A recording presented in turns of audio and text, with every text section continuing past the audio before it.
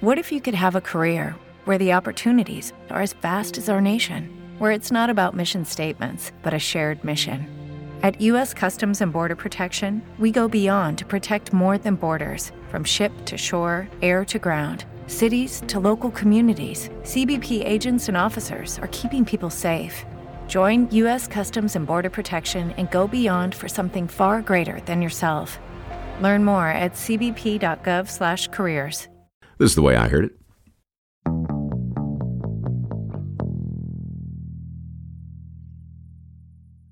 Peter Hernandez was the complete package, a Latino heartthrob with all the charisma of a newly crowned American Idol and twice the talent.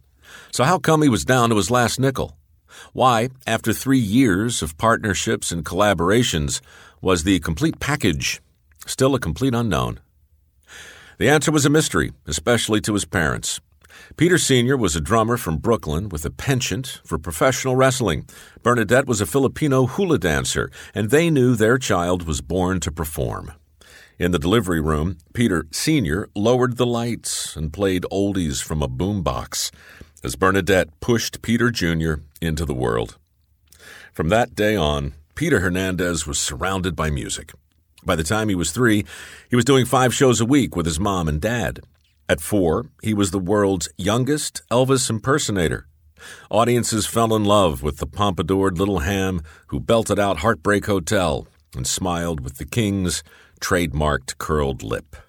After perfecting Elvis, Peter graduated to James Brown. After James Brown, it was on to Michael Jackson.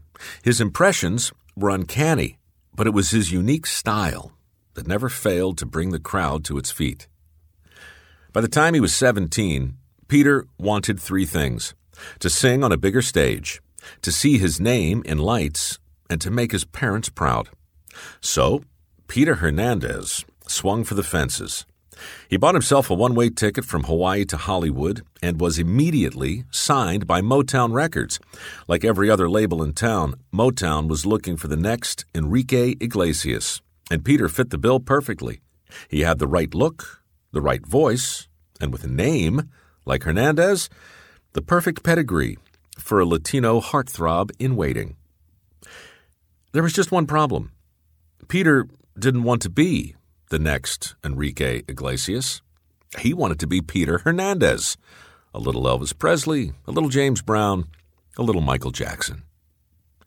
Funny thing about Hollywood, producers talk about the importance of authenticity, but when it comes right down to it, most of them don't want something authentic. They want something safe. And the safest thing to do with a kid called Hernandez was put him inside the Latino heartthrob box and make him sing in Spanish. Well, Peter refused, and that's why he was down to his last nickel. But maybe there was one more thing he could try before packing it in. Peter recalled the nickname his father had given him many years ago, borrowed from his favorite wrestler.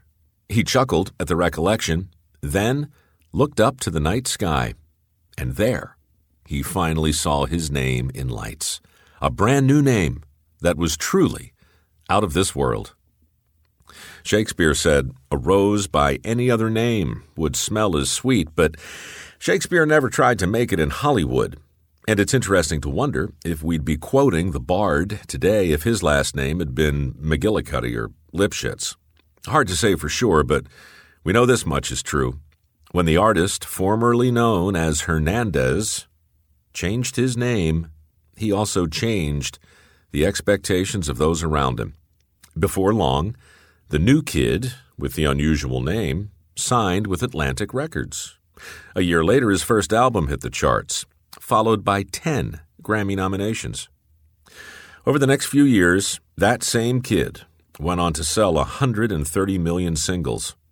Then, the former Elvis impersonator, who yearned for a bigger stage, found himself on the 50-yard line of MetLife Stadium, headlining the halftime show of Super Bowl 48 on the biggest stage on earth, impersonating no one but himself. Sometimes, the easiest way to make a name for yourself is to make yourself a new name, which is why nobody is looking today for the next Peter Hernandez And everybody wants a piece of the next Bruno Mars. Anyway, that's the way I heard it.